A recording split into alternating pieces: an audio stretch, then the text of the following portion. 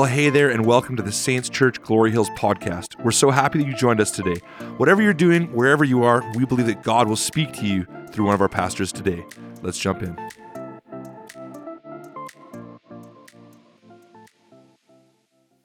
Go to Luke chapter 4. We're going to start there. And then if you're really eager, you can put your finger in Luke chapter 19 as well. And title of the message today is very simple, kind of what we're talking about all month long in a roundabout way. But I just used the main title today is Jesus Changes Everything. Jesus changes everything. And in Luke chapter 4, we see a very interesting passage of scripture in the beginning of the chapter. That's when Jesus goes into the wilderness and he's tempted and he's tested by the devil for 40 days and 40 nights. He's fasting, he's praying, and this is before he starts his ministry. And he goes into the wilderness, and when he comes out of the wilderness, it says he starts teaching and going around to local synagogues and reading the Word of God and talking with some of the leaders and some of the people. And then he comes to Nazareth, and he comes to an impasse here, and it's kind of a pivotal marker in Scripture, because this is the point in time where Jesus is like, hey, wake up, I'm here, everything's about to change. And in Luke chapter 4, starting in verse 14, it says this. It says, Jesus returned to Galilee. I mean, a lot of Christians, it's just me and Jesus. I just have my relationship with Jesus. Well, if it's you and Jesus, I tell you where Jesus would have been on Sunday. He went to church. He went to the synagogues. He taught. He preached. He sat with the people. He prayed with them. He did life with them. Even though he is the Savior of the world and the answer to everything, he knew it was important to be with God's people in the gathering. And so he goes to church, and they start thinking, like, this Jesus guy is pretty good. His teaching's pretty good. And Jesus is like, okay, now you're starting to recognize me as a good teacher. You're starting to recognize me as someone who can take apart the Word of God and show it to you. And he goes, I'm going to show you something that I'm more than that. And if any preacher today does what Jesus did here, they're a heretic. Only Jesus could do what happens next. And so when he came to the village of Nazareth, his boyhood home, he went as usual. Everyone say as usual. To the synagogue on the Sabbath, and he stood up and he read the scriptures. And the scroll of Isaiah the prophet was handed to him. It just happened to be handed to him. And he unrolled the scroll and he found the place where it was written. So he has all of Isaiah, and Jesus goes, I'm going to go find the place that talks about me, that changes everything. And from this point on, how people see me, how people view me, how I start moving in their lives needs to change. He unrolled the scroll and he found the place where this was written. And it says this, the Spirit of the Lord is upon me, for he's anointed me to bring good news to the poor. He has sent me to proclaim that captives will be released, that the blind will see, that the oppressed will be set free, and that the time of the Lord's favor has come.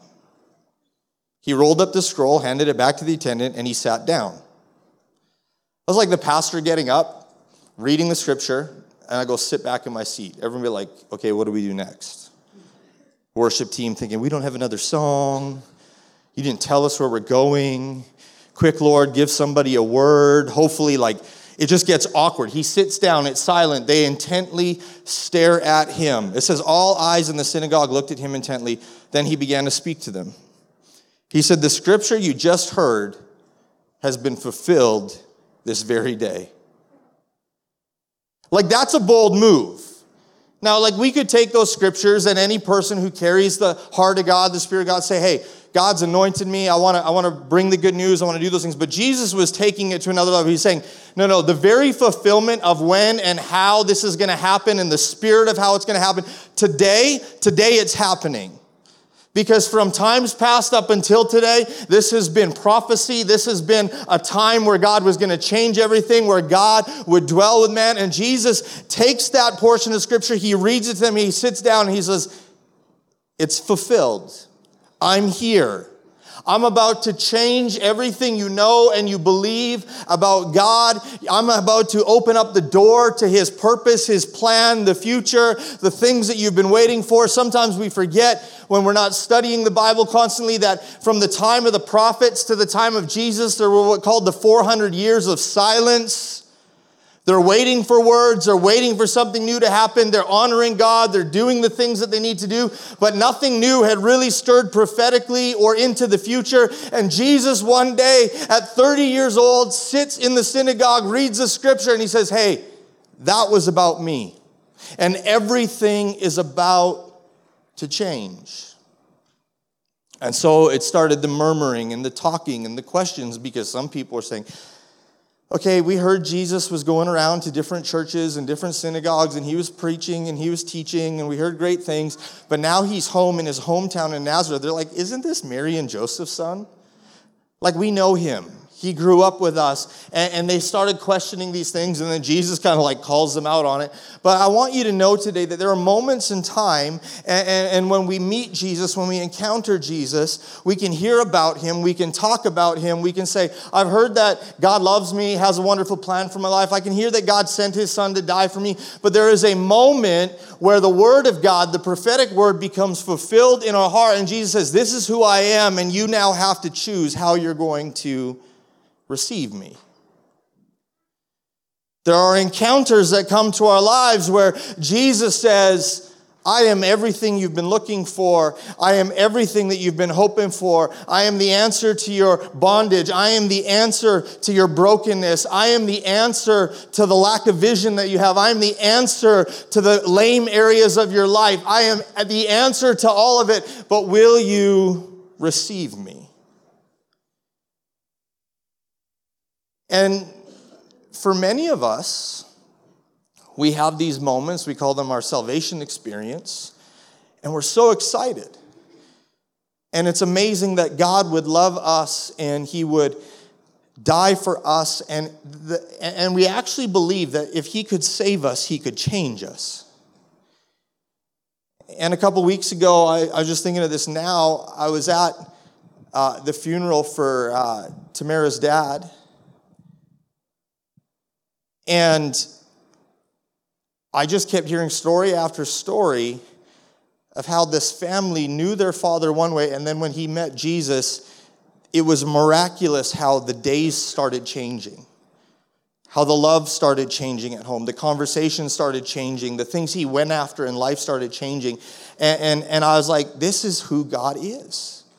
He intersects our life and he comes to us and he says, this is who I want to be to you. And when we embrace it and believe it, we can walk it out and come to a place where we truly see the change that God wants to have in us. But some of us, we serve God a long time. We're like, yeah, I'm so grateful. Jesus changed everything. I got saved. Praise God. Hallelujah. All these things. I learned my Christian language and all those things now.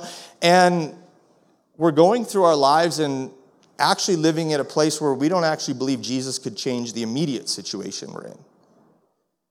We really struggle to believe that this new thing that we're facing, we got to figure it out because I don't know if God wants to change the situation.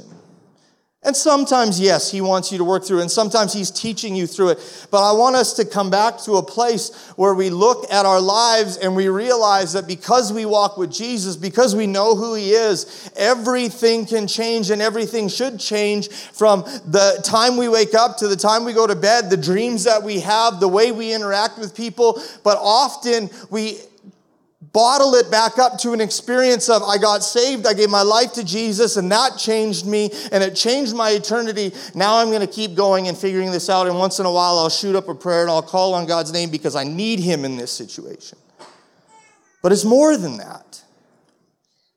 And then we get stuck in situations that probably require a miracle, and then we're like, okay, well, if it requires a miracle, now we need Jesus because he can change everything. And can I tell you that miracles are great? I believe in the gifts of the Holy Spirit. I believe in the power of God. I believe in healing. I believe in the power gifts for today. And I believe that they can bring great glory to God and lead us forward. But I actually think that miracles sometimes become, I got to be careful how I say this, but they become a lesser reality of the Jesus we're meant to live with than God's full purpose for our lives. And what I want you to know today is, if we're going to talk about how Jesus changes everything, I want you to know first and foremost is that, miracles are great. Why? Because miracles make you look, but there's always more to a miracle than meets the eye. I want you to know that miracles make you look, but there's always more to a miracle than what meets the eye.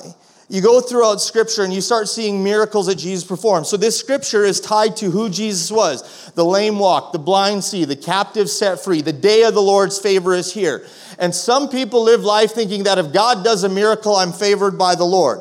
Well, the reality is the miracles pictured here. I've actually preached a whole series on this in years past. I actually believe that there's a message behind those physical miracles that actually show a spiritual nature and transformation that God wants to make in our lives when we follow Him. Because sometimes we're like, well, I didn't have that testimony. I wasn't lame in my feet and got healed. I wasn't blind and God opened my eyes. I didn't have some big miracle in my life. And then we think we have no testimony. But the meaning of the miracle goes so much deeper than the physical attribute that's being changed. For instance, take the blind man in John chapter 9. In John chapter 9, there's a blind man. He's sitting there. He's begging. And the disciples start arguing, who sinned, this man or his parents? And Jesus says neither, and then he goes into this weird thing about, well, the light is here and this and that, and there's like, it's totally like this tangent that nobody understood what he meant at the time. You go back to it later, it makes more sense, like, I'm going to be the light of the world is what he's tying into this. But the man's born blind, and Jesus says, no, neither, but that the glory of God might be revealed. And so the blind man's eyes are open, but have you ever looked at this story and thought how the disciples' eyes were open? There was a spiritual significance that God was saying, the opening of this blind man's eyes is to show you that we are to open eyes from darkness to light, that it's not about the sin, it's not about the issue, it's not about this. It's actually catching a vision of who Jesus can be and the thing He can do and how He can change all of that stuff. And it doesn't matter how the mess happened, but Jesus sees beyond that and wants to bring people into that. And you're like, well, I was never blind and had my eyes open. I'm like, no, but there was a day where the way you saw your situation, the way you saw your life, the way you saw your circumstance, the way you saw everything was so darkened and blinded by the things of this world and this age. And it was one day Jesus comes in. You can live with hope. You can live in freedom. You can see things differently. You don't have to live that way. And God changes your vision and opens your eyes to see spiritually, not just naturally. I mean, the message in these miracles goes so much deeper than what's on the surface. Another instance that I really like is Jesus' first miracle, wedding at Cana. It's crazy that Jesus' first miracle would turn water into wine. I was like, God, if you want to confuse Christians about alcohol for a time and ages to come, why is this the first miracle that Jesus performed? And we're not here to get into all those opinions, but Jesus at a wedding gets dragged in by his mother, and she tells the servants, do whatever he tells you, and he turns the water into wine, and the miracle there shows that there is new life, there's new joy, there's a joy of salvation that comes. There's an idea that if Jesus is present, the best is not over. Like that's a story there. And we got to keep coming back to that. And we might face things and feel things and oh no, and I can't believe this happened. But Jesus is like, hey, if I'm here and if you're obedient to me and you know who I am, I'm going to bring a joy. I'm going to bring a peace. I'm going to bring something to your life. And the best is still yet to come. As long as you invite me in, as long as I'm present, as long as you hear my words, there's going to be a fresh life. There's going to be a newness that can come out of you. But sometimes we're like, well, I thank God for salvation. I thank God for a new life. Well, that was great maybe 20 years ago, but where's that today? Where's the joy today? Where's the dependency on Jesus? When it's, God, I'm running out of emotional strength. God, I'm running out of my finances. God, I'm running out of all these things.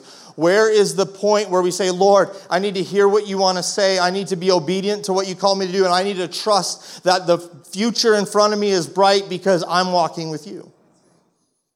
And see, miracles are great, but there's so much more to that when you walk with Jesus. And, I look at a story like, let's go to the Old Testament, Naaman.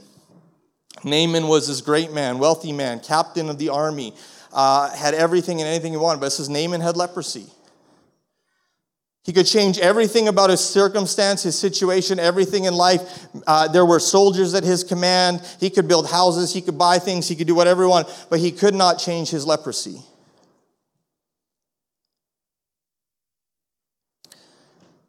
And then there's a prophet that says, well, God can heal your leprosy. And he tells him to go be obedient, to dip in the river 7 times. And he gets angry because his pride was a huge part of the sin that was holding on to him that wouldn't let go. And God wanted to change that. And he had to lay that down, dip 7 times, be obedient to what God had for him to experience the new life that God had for him. Like, he wasn't even going to do it. He had to have a friend tell him, hey, listen, if the prophet would have asked you to do some, incredible quests and go pay this and do this and all that, wouldn't you have done that? He's like, well, I guess so. And he goes, then so why, going and dunking in a river 7 times, why is that so hard for you? He needed a friend to point out, this is holding you back from God's best for your life. And all of us are like Naaman. We can't deal with our sin on our own.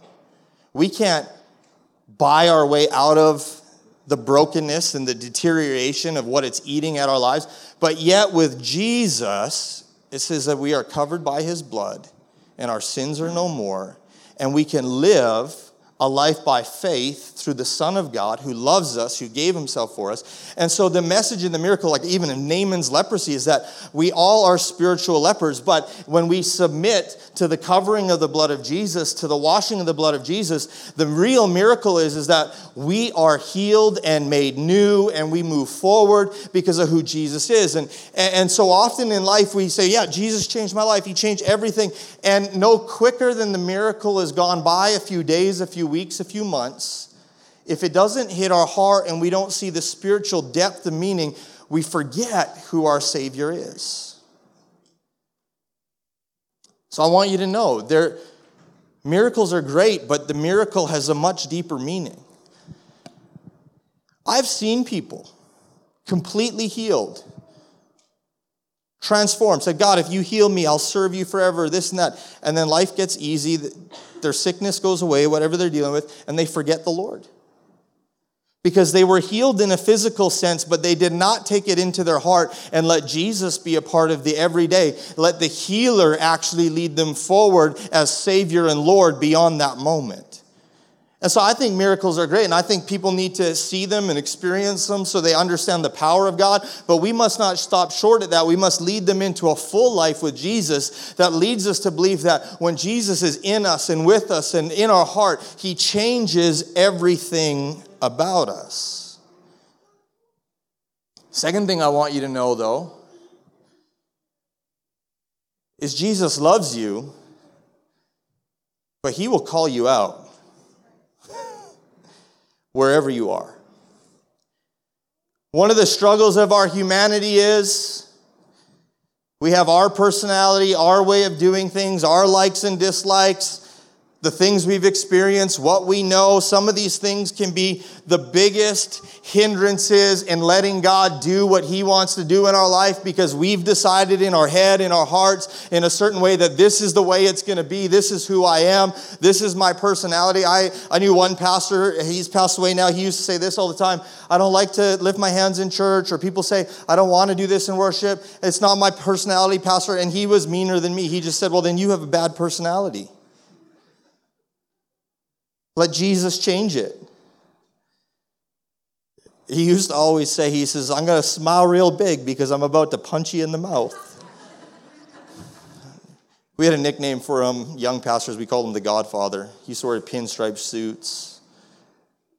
But there's so much truth to the point and the matter of fact that we come through life, and often we've made the things around us or who we are or who we think we are bigger than God and what he wants to do.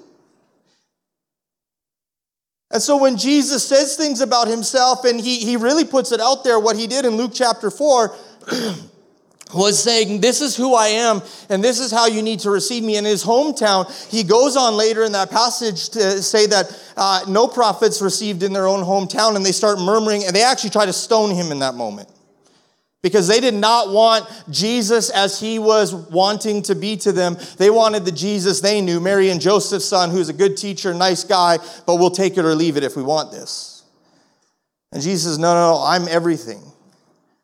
I am the fulfillment of this, and you need to understand that without your recognition of that, you're going to go on blind and lame and wandering and stumbling through life in your religion because you haven't truly let me in to lead you where I want to take you. And so just as Jesus in the temple, he calls them out. Each disciple in their journey to follow Jesus, he calls them out. Peter gets put on the spot. He's by the shore. He's cleaning his nets. He's been out all night. And Jesus says, hey, Peter, launch out into the deep. Peter's an experienced fisherman. He knows Jesus, like Jesus, you're a rabbi and a carpenter. Build the boat, don't tell me how to fish. You know, that's what Peter could have said. And he says, Lord, we've been out all night, but nevertheless, at your word, I'll do it. And Peter makes a decision when Jesus says, are you going to do what I've asked you to do? Are you going to follow me? Are you going to walk with me? Or are you going to be, I know this. This is how it works. This is how it doesn't work. And so Peter he surrenders his heart and he says, nevertheless, Lord, at your word, I'll try. He gets called out in that moment. Matthew, he's a tax collector. He's sitting at his booth collecting taxes, and Jesus comes by. He says, hey, leave this all behind. Come follow me. There was a cost to it. Matthew could have said, I don't know if I could ever get my reputation back. I've built this life where even my own friends and people don't really like me anymore. And so at least if I have money, at least if I have this job, I have some stuff. And Jesus says, no, come follow me. Let's start over. And there will be moments in your life where you think you want things to be a certain way. You know you want them to be a certain way. And I'm not talking about having dreams, visions, desires in life. Those are all good things. Most of them are probably from God. But there will be moments that God comes to you and says, hey, I want you to go this way or that way. What happens when Jesus changes everything and it's not your plan anymore? It's his plan. That's rough. That takes time for us to swallow, but we have to come to a place where we say, Lord, I'm willing to be called out on this. I'm willing to come to a place where I follow you. And then one of my favorite people in this situation is a man named Zacchaeus. Now, if we look at Luke chapter 19, this is the only account we see of Zacchaeus in the Bible.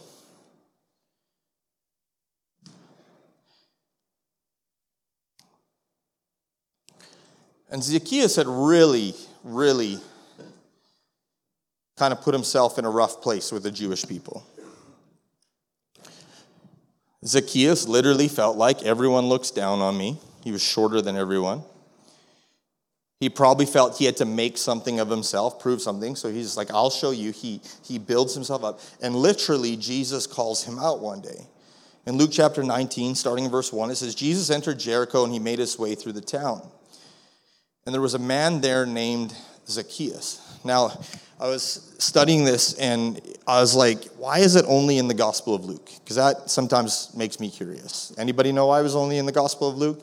If you do know, you can tell me after. But one of the things is that Luke, Dr. Luke, was an affluent man and follower of Jesus. And Jericho was an affluent city.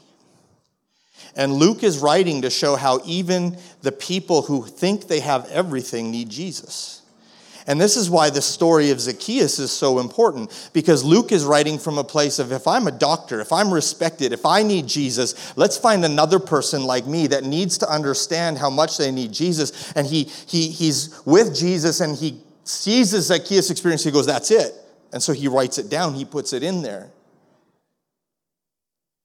It says there was a man there named Zacchaeus. He was the chief tax collector in the region. So he had become very rich. And he tried to get a look at Jesus, but he was too short to see over the crowd. I feel that.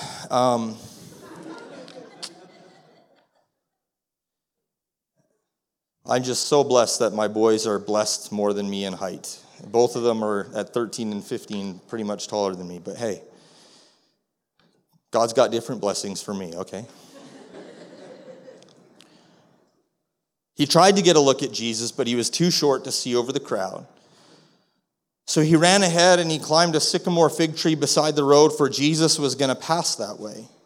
And when Jesus came by, he looked up at Zacchaeus and he called him by name. So Jesus knew who Zacchaeus was. He said, Zacchaeus, he said, quick, come down. I must be a guest at your home today.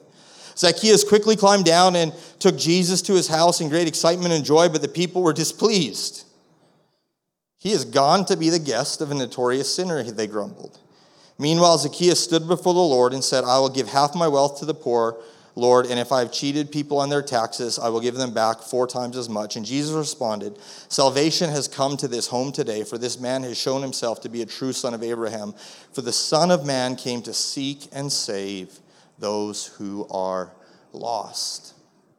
And Jesus is walking down the road. Zacchaeus is like, I gotta see Jesus. Truth be told, many scholars believe that Zacchaeus is probably thinking in his own mind, I'm an important person. They should have made a way for me to meet Jesus. But he had no friends, and being the chief tax collector and being wealthy, nobody liked him. He says, well, I deserve this. So a lot of people think that was his climbing the tree. He's like, I should be able to see Jesus because I'm this important person. And then Jesus calls him out, and Jesus says, hey, Zacchaeus, come down right now. I want to have lunch at your house. And it wasn't like Zacchaeus being so hospitable and, oh, Jesus, come dine at my house and let me take care of you. It was like Jesus calling Zacchaeus out and saying, Zacchaeus, you need something that I have. Invite me over and we're going to change some things. Like Jesus' statement was more of a demand to Zacchaeus of the change he wanted to bring than an ask, can I come to your house, Zacchaeus? And I wonder how often in life that we think Jesus is so meek and mild, and yes, the Holy Spirit is a gentleman, and God draws us, and he speaks to us, and he invites us into his presence. But I think some of us think we've got it all so together. There are times where Jesus is like, hey, listen up, bud, you better get things in order, and I'm going to show you some things that we need to work on because you're walking down a rough road. And you need me more than you think you need me. And so he goes and he has dinner with Zacchaeus, and all of a sudden everything's shaken up again. The crowd is displeased. People are upset that he's going to go eat with this notorious sinner.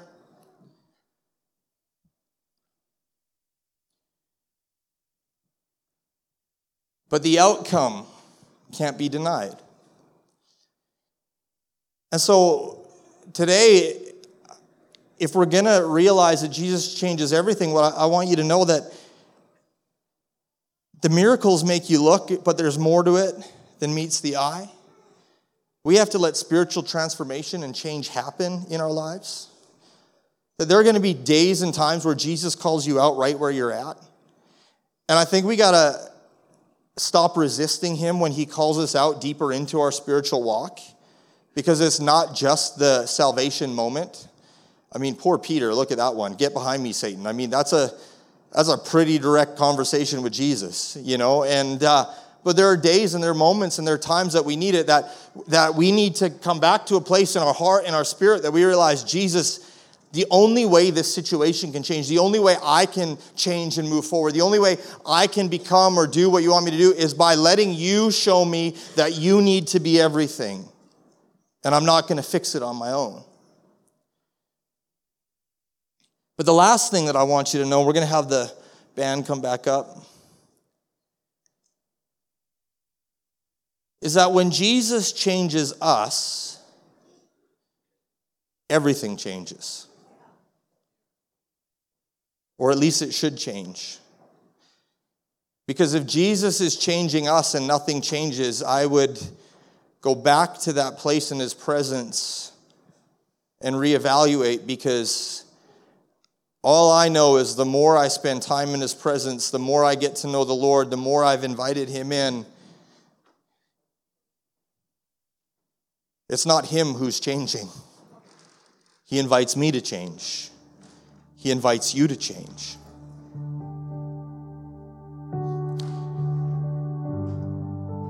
And in Zacchaeus' life, he has this dinner with Jesus, this moment with Jesus. And it's so transformational that Zacchaeus says, Lord, if I've robbed or hurt anyone, I will restore 4 times. When Zacchaeus was willing to change his trajectory in life, his habits, his prosperity, his plan, Jesus knew that everything would change. One way to describe it is when Jesus saw that he had Zacchaeus' wallet, he had his heart. And I want to ask each of us, what is the area that we've clung to so tightly that, man, if we would just let Jesus change that, we probably can't even imagine what he would do. And the story of Zacchaeus is an important one because Jesus was trying to change the way Zacchaeus saw himself. He did change that. He was trying to change the way people saw Zacchaeus. And he changed the way that people saw him as the Son of God, as the Savior, as the one who actually brings life change, who actually brings a fruitfulness out of someone where there is hurt and brokenness and pain.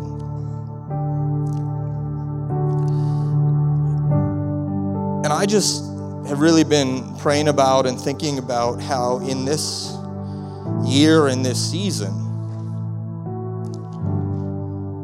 we say, Jesus, I love you. Jesus, I want to encounter you. Jesus, I worship you. I praise you. And we do all of those things. But we got to be careful that we don't make it about the 1-hour service or those things. Those are important. Jesus went to church. We encountered Jesus.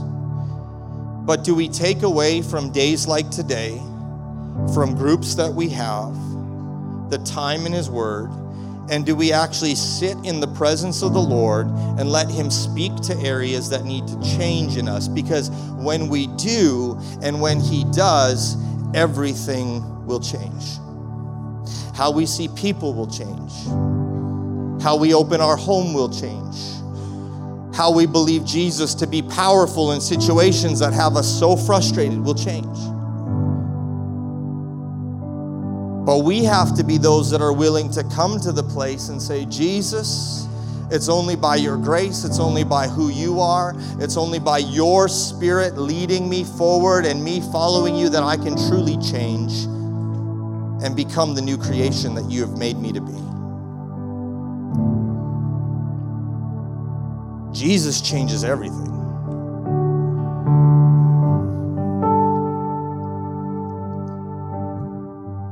And I'll preface it with this. He might not change your situation,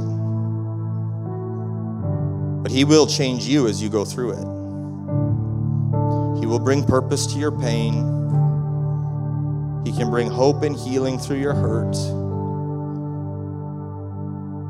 He can bring other people to experience a new realm of life because of who you are. When was the last time you had a friend or someone you haven't seen in a while be totally shocked about who you are today because of what God's done in your life? Because I'm telling you one thing. If you've been a Christian for 5 years, 10 years, 15 years, 20 years, and you're no different, you're like the guys at the gym who haven't left high school, and they wear the same shoes, and they wear the baggy sweatshirt, and they sit on their phone and say they went to the gym 2 hours a day, 5 days a week, and nothing changes. Like sometimes I'm at the gym lately and I look at some people, I'm like, oh, I remember starting, that's hard. And I think, good for you. And I see the guy that's sitting there, not even changed, on a machine that I'm waiting for. And I'm like, my gosh, you're wasting your time because nothing changes. And I'm so glad that God is more gracious than me and he calls us closer to himself. But I should be a different man today than I was 20 years ago. See, if I wake up at my 20th anniversary and being married to Brandy like we did last month, and I'm not a different person and she's not a different person than the day we got married, somebody has not moved forward in life naturally, in maturity, emotionally, or with God. But as we grow, as we change, as Jesus is the center, as he changes everything, maybe our goals change. Maybe our heart changes towards some things like, but the tying thread is that if you are continually growing in Jesus and letting him soften your heart, you can grow with anyone because Jesus is leading the way.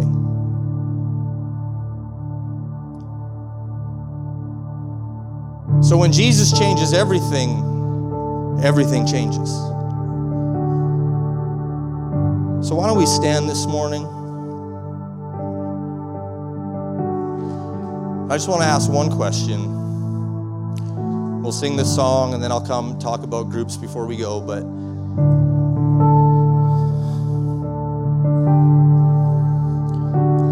I think a dangerous question for us to ask, but a necessary one would be to say, Lord, what's the area that I've been resisting you're wanting to work in my life?